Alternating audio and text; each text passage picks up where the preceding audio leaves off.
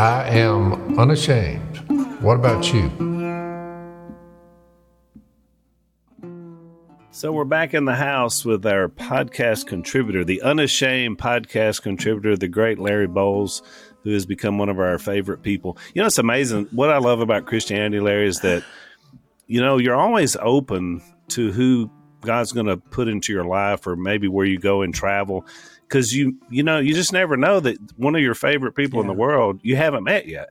And so through some relationship, through some mission, through some ministry together, you meet that. So I feel like God has brought you and Kathy into our, you know, One Kingdom and WFR sphere. And by the way, if you want to learn more about Larry's work, the Acro Center, you can check that out. Give them the website, Larry. I always like so they can check out your work. That's just acrocenter.org, ACRO. And what is Acro? What does Acro stand for? Athens Christian Refugee Organization. It's an acronym. So you had the Acropolis, Acropolis. Yeah. I thought, well, that would work. I'm not that smart, but when you stand in front of it like that, that would be pretty good. Has it hit you yet that me and this guy, we're talking about a fireman from Oklahoma and a duck call maker from Louisiana. We were in Athens roaming to and fro. Free ranging. Yeah. Actually, Missy and Kathy turned us loose, let us out of a car, and walked down the street. Yeah. And Jase is like, are you sure this is the right way? And I'm like, so what's modern-day Greece? To sum it up, what would you say? What does it look like? What does it feel like, modern-day Greece? Crowded. Yeah. Well, Athens is. Athens. Yeah. Athens is 156 square miles with about 6 million people sitting in. I would say it's in need of a deep cleaning. Because a couple thousand years ago, it's recorded, and I was not real impressed when I read about them. You know what I'm saying? Yeah. When I read about them, in other words, let's see, they had the Greeks of 2,000 years ago. The mic only works if you're in front of it. There you go. The first thing they heard when the Apostle Paul, he was writing them out, he was greatly distressed when he saw. He reasoned in the synagogue with the Jews, the God-fearing Greeks. Well, it's a marketplace. He's going around here. A group of Epicureans and Stoic philosophers began to dispute with him. Some of them said, what's this babbler trying to say? Yeah. 2,000 years ago in that Greece, others remarked, he seems to be advocating foreign gods. I mean, they said this because Paul was preaching the good news about Jesus and the resurrection. Yeah. So they were labeling him outlandish things. You're like some idiot come up here babbling on all this. Well, he ends up his sermon, you know. Oh, man. He's giving proof of this to all men by raising him from the dead. Y'all go around bowing down to all these statues. You know, there's one, to an unknown God. Yeah, I bet. So you look at that. How's Greece changed, you think? What's happened since this message was preached? This was the best minds in Greece were listening there.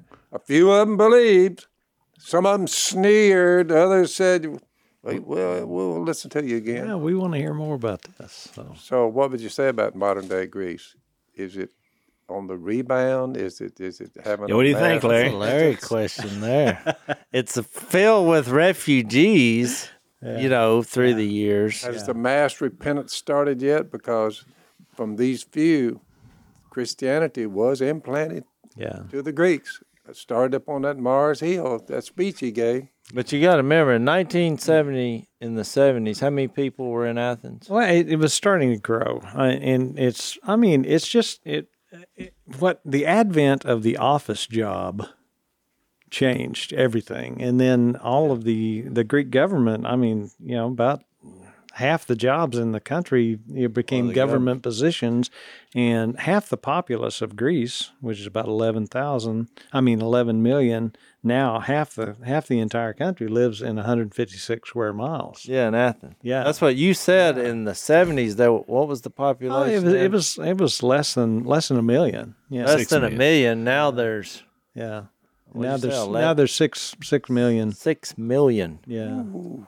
So I mean, a lot of people, but they Yeah. came from all over, right? And that was yeah.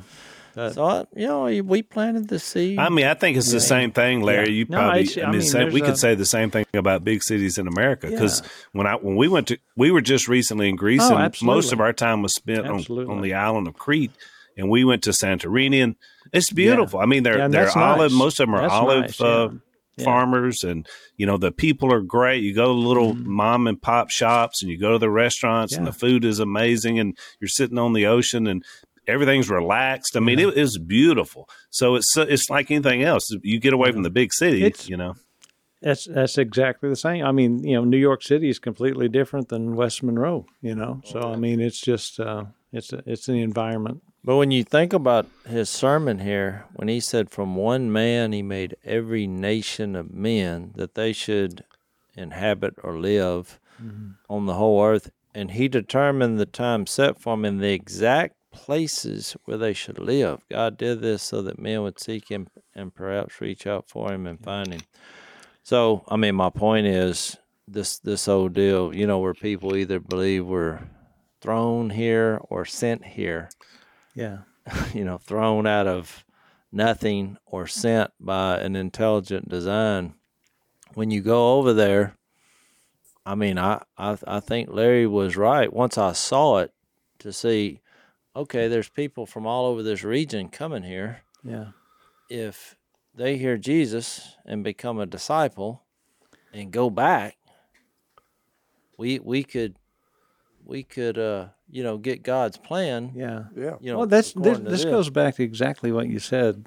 Coming in is that we met each other, and now we're yoked together, by the Lord and doing His work, and we're to a point now. It's like I can't make it without you guys, and I mean, it's how did we ever get along before? And we call them divine appointments, and so this relates back to what's happening in Athens. I don't believe anybody's there by accident. Yeah, that's what the point is. And the people that the Lord brings, we adopt this phrase that we're looking for those that are looking for Jesus. And I've never led anybody to Christ that wasn't looking for him, because he'd already found them. He came to seek and to save, and he's still seeking, he's still saving. Mm-hmm. And all we're faithful to do is go, that's the one you're looking for right there. And so you see Andrew doing that in Scripture, is like, let me take you to Jesus, take you to Jesus. Well, I wanted to ask you about this because since you know the history of it, I was listening to a sermon because it said, "What is the gospel?" So I just wanted to listen to it. But it was really a discussion. It was a class on the use of the word gospel, because y'all were talking before we started the podcast. On Phil said, whenever I read a book that's sent to me, I look for a phrase. Jesus' death, burial, and resurrection. Or you said that. But within this lesson, they were talking about, gospel means good news. So if you define gospel, you say, well, it means good news. But other people outside of Jesus, they used the word gospel. And they had some quotes. One of them I wrote down. It was like, Caesar Augustus, when he ascended to the throne, when he made the announcement, it started off the gospel of Caesar Augustus. Right. So he was saying, but he's saying, because now that I'm emperor, because you think about what the word means, is some kind of historical event that's going to affect every person. Because whether you acknowledged him as the emperor or not, it was going to have an effect on you, especially when taxes come up.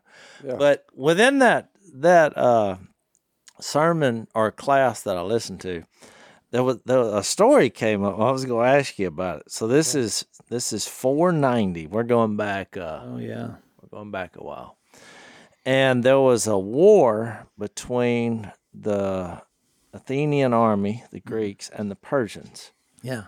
And it was called the Battle of Marathon. Mm-hmm. Are you familiar with this? Absolutely. You bet. So evidently, what happened was the Persians, and the reason I'm bringing this up is because that was the audience that when I was with you in Athens, that I'm now, how many years later from this story? 1,700 years. 1,700 years later. Yeah, I'm through an interpreter talking to some Persians. Right. But anyway, the Persians were thought to be the favorite in this battle.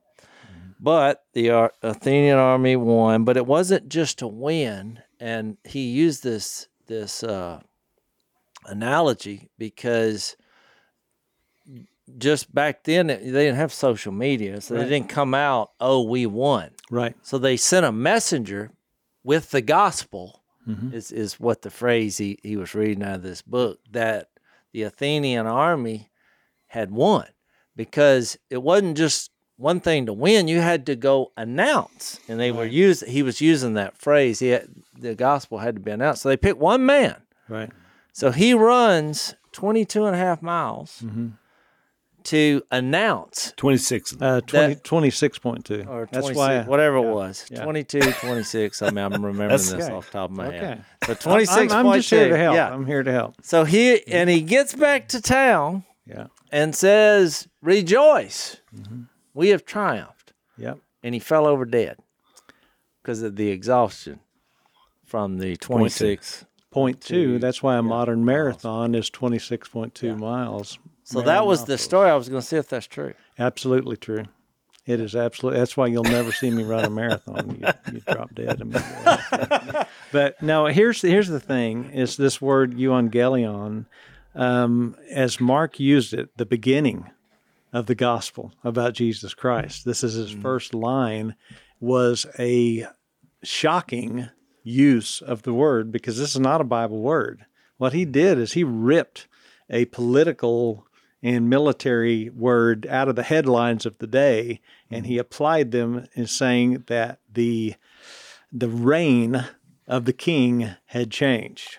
Okay? And so if you had a kingdom and I had a kingdom, and we were at war with one another, and you were a good king and I was an evil king, and I was oppressing people and holding them in bondage and keeping them in slavery and working them to death, but you were a good and benevolent king. And you and I went to war, and you beat me and took my kingdom out, and then now what was my kingdom is now your kingdom. So you had your people, I had my people, but now all of these people are your people, and that kingdom has expanded. The borders of your kingdom, your sovereign rule and authority is now over my people, okay? But Phil is going to be an evangelist. He is a bringer of the good news, and he works for you, and he runs down to tell my people, believe the good news, because mean King Larry is dead, and you're no longer under his authority, and you're no longer under his oppression. The good and benevolent King Jase is now loving you and inviting you into his kingdom. That's what a gospel messenger did.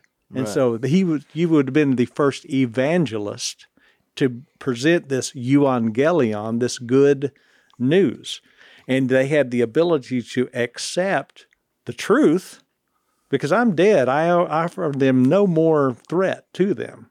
But they don't have to believe it. They can still live under fear and oppression. Exactly. And that's exactly what Mark is doing, using this word euangelion. Hang on, Jase. Well, that's the point I was getting to. Let's take a break. So one of the things that guys notice is when you start losing your hair. You see a photo, maybe you see yourself in your computer screen, or, like people do these days. And you realize that you got that receding hairline and that bald spot. And especially when that happens to guys who are young, under 35, I mean, it's not something you want. So we want to help you flip the odds in your favor and help save your hair with a product called Keeps. And Keeps has been a great sponsor of the Unashamed podcast from the very beginning. And they realize that you want to keep that hair. And so what you do is go to keeps.com/door. Is how you're going to be able to get this product. And when you go there, they're going to have an FDA-approved hair treatment. It's available online. There's no waiting room. There's a doctor that makes sure that that's healthy for you, and that doctor is also available 24/7 if you have any questions or any issues. So here's how you do it. keeps.com/door. You're going to get 50% off your first order. So you save some money. KEEPS.com/door.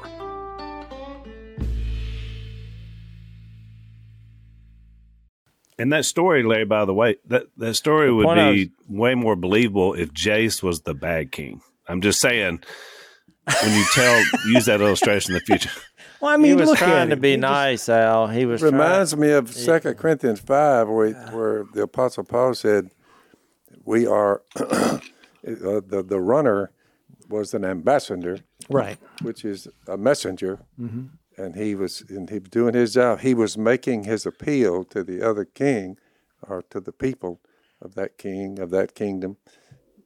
That's what God does with us. As though God were making his appeal through us, just messengers that are out and about, right, spreading the message. And well, that's the point I was getting to, is that everybody has a gospel. Everybody has something that's important. When you read the book of Hebrews, but you read any book in the Bible, because it has one hub, one central theme, which is, Jesus's gospel is better.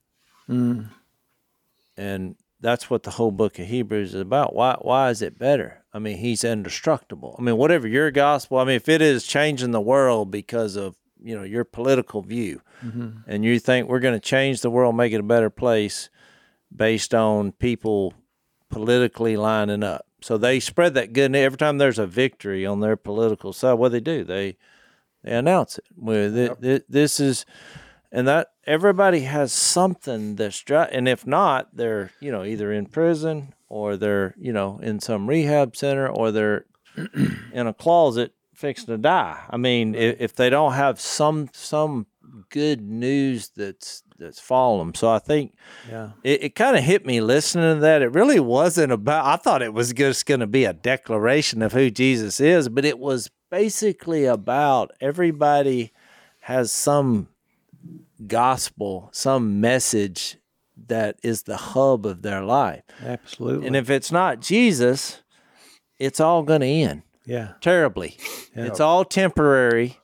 It's all empty. that's why the new Green Deal, they're just servants for the earth, the created matter of the earth itself. Oh, exactly. I saw they had two of them. It's a religion that they firmly believe in, and they have the good news of the Green New Deal. Oh, I saw they ran a clip, and I don't watch TV much, but I just happened to see this. It was two of Hollywood's finest. I should know who they are, but I can't remember who. But I've seen them many times. And the woman, I think the guy was what's that guy's name? Leonardo. Vinci. Yeah, DiCaprio. He's a big or climate whatever. guy. And it was a girl, they were talking about the climate, and the girl, I think it was the one that shoots it is arrows, Wonder Woman, the Hunger Game girl, Gal Gadot. Was that her? No, not Wonder Woman. No, it was the one. Oh, you're talking about the Hunger Game. You're talking about the girl. Jennifer I thought Lawrence. It was her. Jennifer. Whoever that is. Oh, Although it may not be at all, because you don't know what you're talking about. Passion, love. Well, it may not have been her, but it looked like her.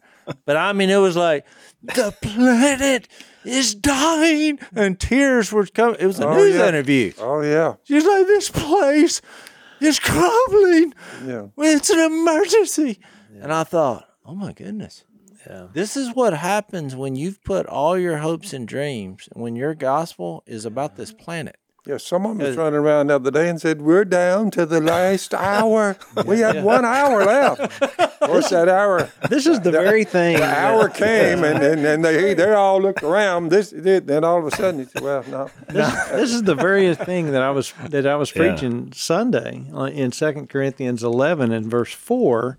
It says that if someone comes to you and they're proclaiming another Jesus, or if they are giving you a different gospel than the one that there are different gospels, or if you receive a different spirit than what you received, I have the ability to invite a way into me that is not the way. Exactly. And I have the ability to give my my allegiance to a gospel that is not the gospel, and then I have the ability to try to create Jesus in my image. It's like Cal Naughton Jr. on Talladega Nights. And I like my Jesus to do this, so because I like to do that. I like to think of Jesus this way because that's how I want to be. Exactly. Well, no, you can't proclaim another Jesus. Yeah, but I think that's what we do. I mean, as I thought about that same verse. I mean, and you understand the Jewish situation in that God chose Israel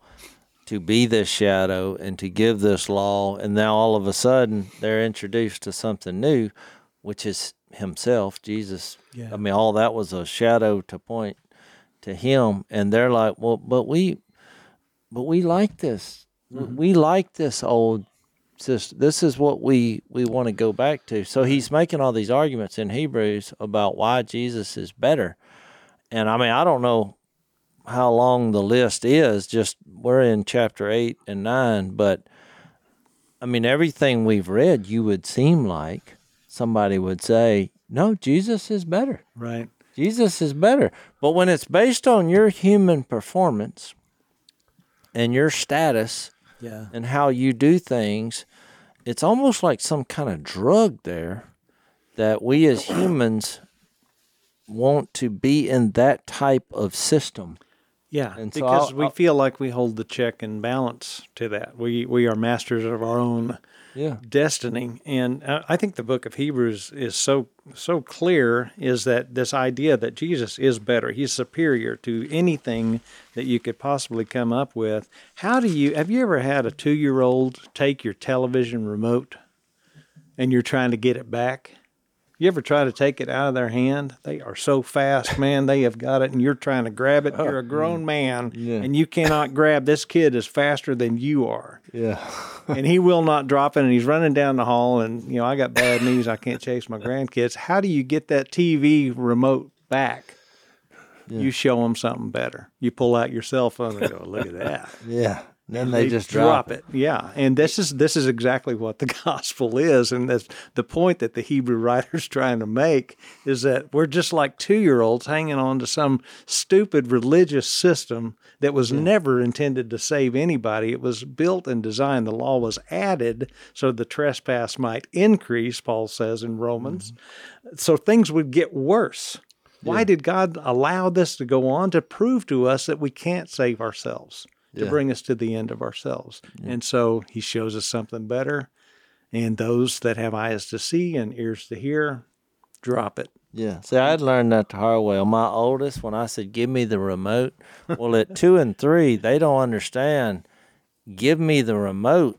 They took that to mean throw it as hard as you can, because they haven't been trained on depth perception. Mm-hmm. So after I took the remote between the eyes, I thought maybe I should have just came up with something better. Yeah. There's a lot of concepts that those kids don't understand, that sound travels. It's like, I can hear you in the kitchen. I know what you're doing. Stop it. Yeah. Yeah. But I thought about this. I've been hanging out in Luke 9 and 10, just because, I'm thinking about this, that we're messengers, and maybe it's because I heard that class, and God is calling us to be disciples, not disciples of Jesus. When you read the Gospels and see who Jesus is, I mean, he's a better high priest. He's our Savior. He's our Lord. He's our example. He's the secret of godliness is that he's in us. Well, when you watch him operate and how he, lived, and, he's asking people to follow him in the way they live their life, not some kind of ritualistic type setting. Right. What amazed me is when, first he, in Luke 9, he's talking to his apostles. And so you could make a case where, like, he's wanting the leaders to be, with any kingdom or any kind of movement, he's getting the leaders. But then when he gets to chapter 10, all of a sudden, he appoints 72 or 70, depending on your translations, which, a lot of people view this as some reference to the table of nations. I think it's in Genesis 10 or 11, where it's like we're gonna go to all people, and because he was setting that shadow, that was the problem with God just being in Israel is, well, what about everybody else? Right. And that's why Jesus comes, because God wants to save everyone. He created all people, back to our Acts 17 reference. But I'm saying all this to, as a messenger, he sends them out and he gives them this power, and we all know the basic premise of his ministry and the message. They were to heal, they were to preach, they were to cast out demons, which you see what all these things represent, to give people freedom and to bridge communities and have healing and preach good news, all these good things. And so when the 72 let's take a break. Larry, we're talking a lot about proclaiming, because we're proclaimers of the gospel, and all of us teach and preach as well. But one of the things, sometimes you can do as a proclaimer is just what you wear. It proclaims to people. And our Unashamed merch does just that. And it proclaims that you're part of Unashamed Nation. In fact, I was noticing, I went to look at all the merchandise, and there are some Unashamed Nation shirts. And so it's a great thing, because somebody's like, what is an Unashamed Nation? It gives you an opportunity to tell them about the podcast. So we'd like for you to be unashamed proclaimers. And the way you can do that, if you want to check out our merch, is go to unashamedmerch, merch.com. Use the code unashamed10, and you're going to get 10% off whatever you buy. If you're a Blaze TV subscriber, you're going to get 20% off your purchases by using the code BlazeSub. So that's another good reason to be a subscriber and get our overtime stuff as well. So check it out, unashamedmerch.com.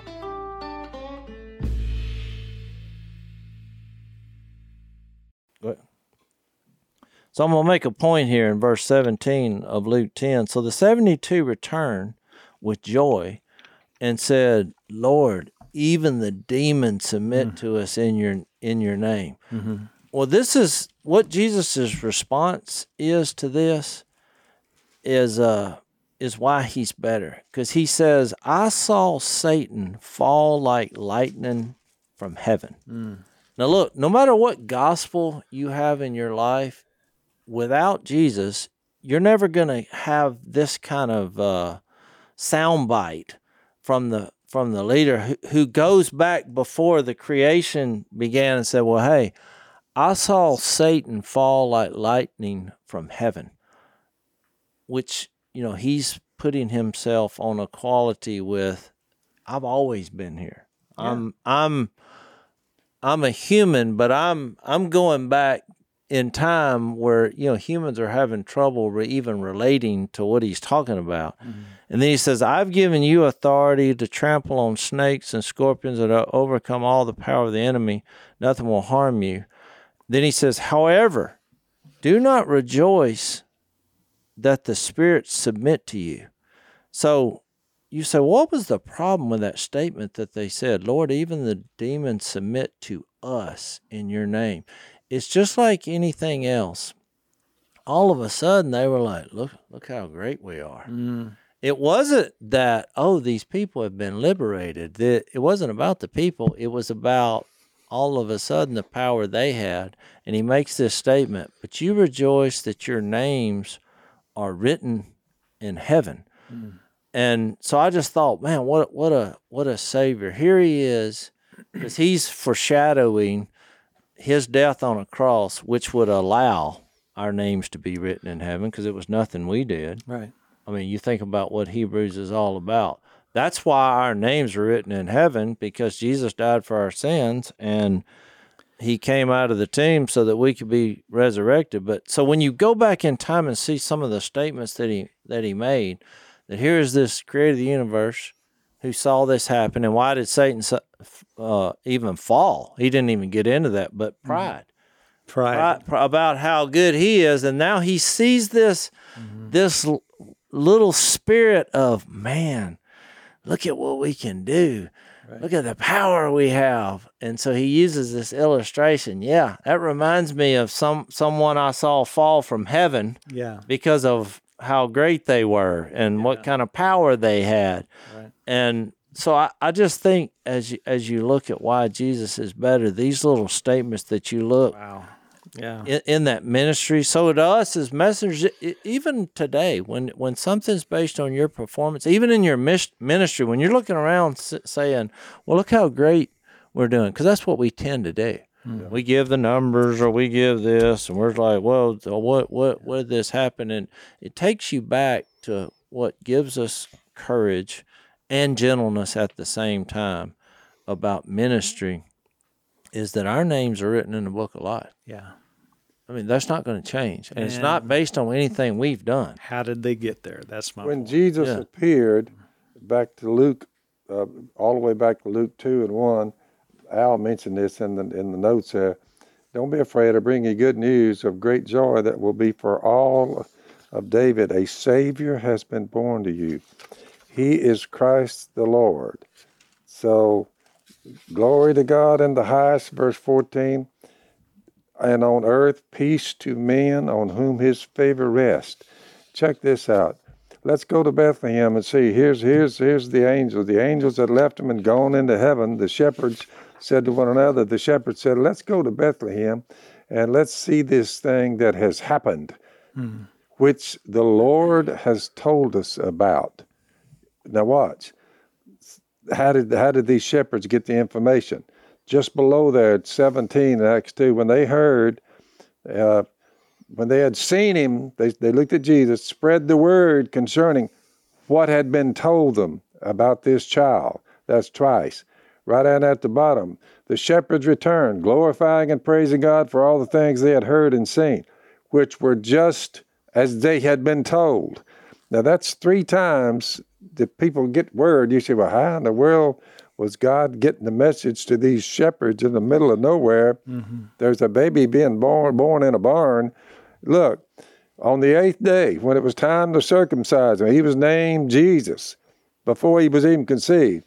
The angel had given him before he had been conceived. His name was already there before he ever even showed up. Right. Down below there, verse 20. It had been revealed to him by the Holy Spirit that he would not die before he had seen. This is Simeon. Mm-hmm. He moved by the Spirit. He went to the temple courts when the parents brought in the child Jesus.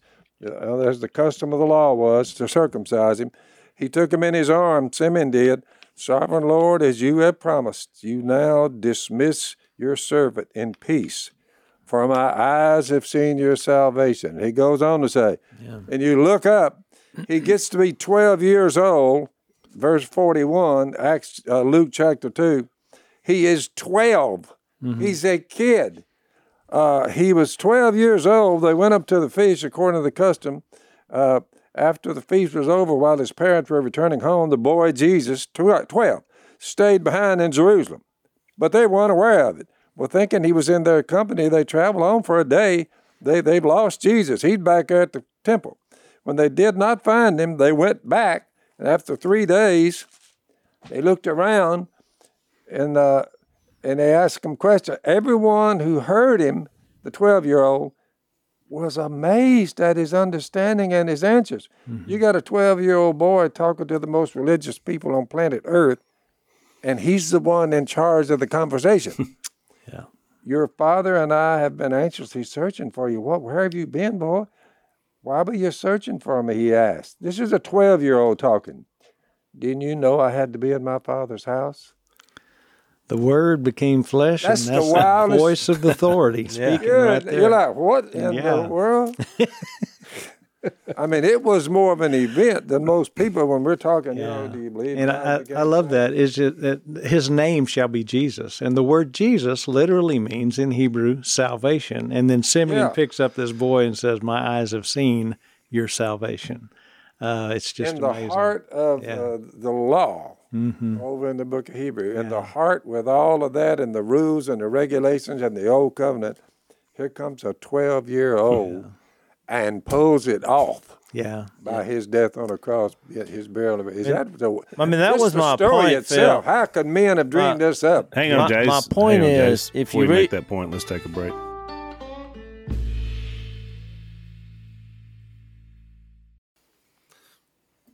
I've been trying to make this point for 10 minutes. My point is, I just thought I'd throw I that like few that. words That's in to good. help you along, Jase. my point is, if you put yourself under a system, which God did to reveal our weakness and our need for Him, but even in our modern day churches, we have these same ritualistic systems going on today. Oh. I mean, whatever, however you want to shake it, that's just the honest truth. Right. And my point is, what is your message then? I mean, what's your gospel? What are you? Because we've all been in churches where you walk in and it's miserable. It's filled with fear, and it's all just down to what happens, there once a week, and the political side of that. When you look at what Jesus was after, he was after messengers and disciples. Yeah. So what is your message? Right. What are we supposed to be out and about? So a lot of people say, well, Christianity is fine as long as you don't share it, which is what a lot of people think, even in the church. They're like, especially in the culture, they're like, you can believe, just don't speak about it. But what they don't realize is, well, that's in contrast. Yeah. That won't work. Because if you believe, therefore you speak. Yeah. If Jesus died for me publicly, why then would I live for him privately? Well, right. And why is he sending people out? What was the shadow of that to why was that was the point I was getting at, was sending out his followers, then sending out the 72. Well, what is the purpose of that? Why are we sending people out? I think This is how we know we are in Him, Jesus. Whoever claims to live in Him must walk as Jesus did. Yeah. There's a day today walk I love it. as a messenger and as a. Well, how you're are an you going to walk ambassador. as Jesus did without being a messenger? exactly. Yeah, and how can you be an ambassador when you go down there, you're not, but you come back here, you are. You're like, wait a minute, you're an ambassador wherever you go. Can I take a shot at relating this back to Hebrews 9? And I'm about to walk out on a wire here. I don't know how this is going to go. I don't think there's a net at the bottom of this, but Well, there's a resurrection at the bottom. so we're talking about salvation. And so the thing you just brought up, Phil, is that my eyes have seen the salvations. What salvation is a established fact. This is God has done this. This is Colossians 1. God has reconciled all things in heaven on earth to himself, making peace by the blood. And this is where we're at in Hebrews 9, starting in verse 11, is about the blood of Christ. And the blood of bulls and goats doesn't take away sin, but it had to be this once for all sacrifice. Okay, and here's where I'm stepping out onto the wire. Step out on it. Okay, we have to have a shift in our thinking because we have to understand that people are not going to hell because of sin. Yeah, and that's why I'm saying that. Because sin has been dealt with. This is what the cross was about. Mm-hmm. That's why good news is good news. It's an established fact. That's why you cannot earn salvation. Yeah. Nobody is going to hell because of sin. They are going to hell because of pride and arrogance and unbelief. Yeah, I agree with that. Okay? Yeah, and it's an excellent point. But that's what religion is built on. And so you look at Buddhism, Taoism, or what I call the Christian religion. You did bad, now you have to do good. There's a penance. There's a you did this and now you have to do that. That's all religion is based on, that idea that I try to work my way into a position of salvation instead of understanding that I accept the fact, the good news, the euangelion, that Christ died for me and that you guys are running to me as evangelists proclaiming the good news. That's the gospel. And all I have to do is accept it or reject it. Yeah. I cannot earn my salvation. Sounds like grace. It's exactly. And so here you made the point about Satan falling like lightning. Mm-hmm. And this is another step on the wire, is that here's Satan, and so where did Satan come from? He was created by God. One day, God is thinking, I'm going to make an angel. And boom, he makes an angel. I think it's important because a lot of people give him the same qualities as they do God, which is okay. And so Satan looks at himself and he says, wow, look at me. What did God say? I will not share my glory with another. Yeah. But he looks at himself and he makes another angel and the other angel, and he's like, Have you looked at us? What do we have? We have glory. Yeah. Where did he get that glory? God. Exactly. He just stole God's glory. And then he decided he was going to be something, and it was pride and arrogance before God. And then heaven turned into hell, and there was a great war in heaven, and here goes Satan and falling like lightning, and everybody that wants to go with him. And this pride and arrogance before God is the whole point. And we come into this life, God has roughly, if he's going to work all things together for good for those that love him and are called according to his purpose, those that have eyes to see and ears to hear, anyone who would believe. For God so loved the world, he gave his one and only Son, that anybody, this is available to anybody who will believe. This is before that, 2 verses before that, in 3:14, John chapter 3:14, he's talking to Nicodemus, and he says, just as that bronze snake was lifted up in the desert,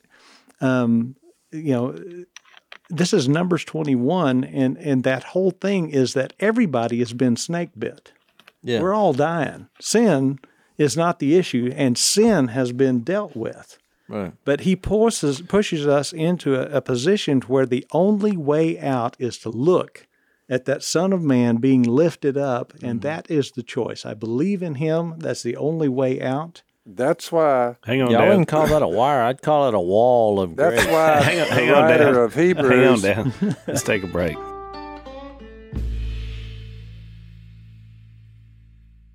Go ahead. Yeah, the writer of Hebrews said this in Galatians. The scripture declares that the whole world, to your point, is a prisoner of sin. Yeah. Because it hasn't been dealt with yet. Right. So that what was promised, being given through faith in Jesus Christ, might be given to those who believe. Right. Before this faith came, we were held prisoners by the law, locked up until faith should be revealed. So, the law was put in charge to lead us to Christ. The Hebrews were having a difficult time, and they were at Galatia too, that we might be justified by faith. Right. Now that faith has come, we are no longer under the supervision of the law. Right. They should have been jumping up and down about this instead of saying, what in the world, that's why it's impossible for the blood of bulls. Exactly. So back to Hebrews 9 and verse 15, for this reason Christ is the mediator of a new covenant. Yep. Okay, and so this is back to our kingship thing. Mm-hmm. The reign has changed. Reign's changed. Law of sin and death was under authority. What we couldn't do, was the authority. He did first. And he came and he put it to death on a cross, nailed it, that written code to the cross, shed his blood, and now there's a new king in town. You bet. And that's the good news. And so nobody's going to hell because of sin. They're going to hell because of pride and arrogance before God. That is correct. And so it's good news, but you have to surrender your will. His entire ministry to me is to work. I have pride. I have arrogance. I have my own kingdom. I've got my own strength. His whole goal is for me to lose my pride, my kingdom, my strength, my will, my religion, and to die to him, to be raised in a new life where his life becomes my life. And he's got about 70 years to work that out in a person. Yep. And that's the desire of my heart. If the desire of my heart is Jesus Christ, life inside of me, he's going to make it happen. But hey, Larry, he's got to honor my choice to throw him away. Don't you think it's ironic that all the other gospels out there, whatever the cause, seem to be so enamored with bad news? I mean, we talked about climate earlier. It's the sky is falling. It's terrible. Or if your thing is politics, just turn on cable news. All bad. It's all about power of one side or the other. So it's interesting that truly only in the good news of Jesus do you find good news consistently right down the line. Yeah. And eternal hope. There is no, I mean, we have hopes and dreams for the future, but if they're, everything is so temporal and we put so much stock in temporal, situational happiness. Well, happiness, man, I'm telling you, it can turn on a dime in a worldly way. So I want to read this Peace of mind. in 9:23. I want to read that down to the end of the chapter so we can discuss that a little bit. We've said this the whole podcast, but I want to actually read what the Hebrew writer says, and we can also talk about it a little bit in overtime. It was necessary then, verse 23, for the copies of the heavenly things to be purified with these sacrifices. So it was talking about the old sacrifices wouldn't work, but Jesus's would. But the heavenly things themselves with better sacrifices than these. And that, of course, was Jesus. Mm-hmm. For Christ did not enter a man-made sanctuary that was only a copy of the true one. He entered heaven itself, which I thought was interesting, Jase, based on that text you read in Luke, that Jesus said, Satan's not in heaven, but your name is there because I'm there, which is interesting. Wow. Now to appear for us in God's presence. Nor did he enter heaven to offer himself again and again, the way the high priest enters the most holy place every year with blood that is not his own. Then Christ would have had to suffer many times since the creation of the world. But now he has appeared once for all at the end of the ages. And we talked about kind of what that phrase means in contrast to, to the end of this era that was there for them, to do away with sin by the sacrifice of himself. Just as man is destined to die once, and after that to face judgment, so Christ was sacrificed once to take away the sins of many people, and he will appear a second time, not to bear sin, but to bring salvation to those who are waiting for him. Woo, what a text. So, with that said, I don't think people have given the thought that when Jesus, back to my Luke 10 reference, said, however, don't rejoice that the spirits submit to you, but rejoice that your names are written in heaven. Well, that goes in contrast to everything we believe, that Jesus is speaking to these men, and he said they are written. Because we as humans say, if I work hard enough and I do good and I perform, that maybe when I get up there, I can get in heaven. But he said, your names are already written there. Well, it wasn't based on, he was planting that seed. It wasn't based on their performance. Right. He wasn't trying to give them some joy. I mean, it's perfectly understandable that they were excited because of the power that Jesus had imparted to them. It's perfectly understandable for us to be excited when someone gives their life to Christ or whatever. But when they made the phrase of, Lord, even the demons submit to us. Look at us. When it became about us, all of a sudden he came up with this illustration of what that reminded him of, which was Satan falling from heaven, because he was like, look at me. Yeah. And then he made that reference, your names are written in heaven. Well, that's what you just read, Al. Yeah. He was looking in the future from their perspective to that. Everything is a shadow that points to Christ. Exactly. Well, then he said this in the next couple of verses. I want to read it because it seems to fit together. At that time, Jesus, full of joy through the Holy Spirit, said, I praise you, Father, Lord of heaven and earth, because you have hidden these things from the wise and learned, and revealed them to little children. Yes, Father, for this was your good pleasure. All things have been committed to me by my Father. No one knows who the Son is except the Father. No one who knows the Father is except the Son, and those to whom the Son chooses to reveal him. Then he turned to his disciples and said privately, blessed are the eyes that see what you see, for I tell you that many prophets and kings wanted to see what you see, but did not see it, and hear what you hear, but didn't hear it. So I love how he goes back to this little children and this relationship and this family type attitude, and it's not about you. Your names are written in heaven, and the sons and daughters see it. And so then he goes on to tell them that, your disciples, your messengers, And then he's like, tells the illustration that you're neighbors. And he tells the story about, the Good Samaritan, which kind of goes in with what we're talking about in Hebrews, because you remember the people that walked along the other side. One of them was a priest. The next guy was a Levite. And then here's a guy who shouldn't even be associated. Right. And he's like, you tell me, who's the one who was a neighbor? And they were like, well, it's the one that stopped and helped him. So my point is, it wasn't about this ritualistic performance and who you are and your excitement on what kind of power you have. It was about what he did on a cross and your response to it. So, I mean, he kind of gave them the mission, he gave them the message, and he kind of gave them the motivation that it was going to be his grace and not their performance. Yeah. And you're going to live that out in love, like you said, Phil, from 1 John 2, walking as Jesus did, which is contrary to what they were He never believing. sent them out with their own abilities. Didn't do with it. their own knowledge, with their own strength, with their own power. And he was That's what actually I'm saying. chastising them here for feeling that way. Yeah, and I love the way that he says that you have shown this to these little children. You've hidden it from the wise and the learned. Mm-hmm. And Jesus says, unless you change and become like a little child, you can't enter the kingdom of heaven. Man, what a statement. Who would come up with something like that? You say, what now? Exactly. And so, I mean, I've often thought about this, being a fireman, we taught a lot of, fire safety to kids and schools and stuff like that.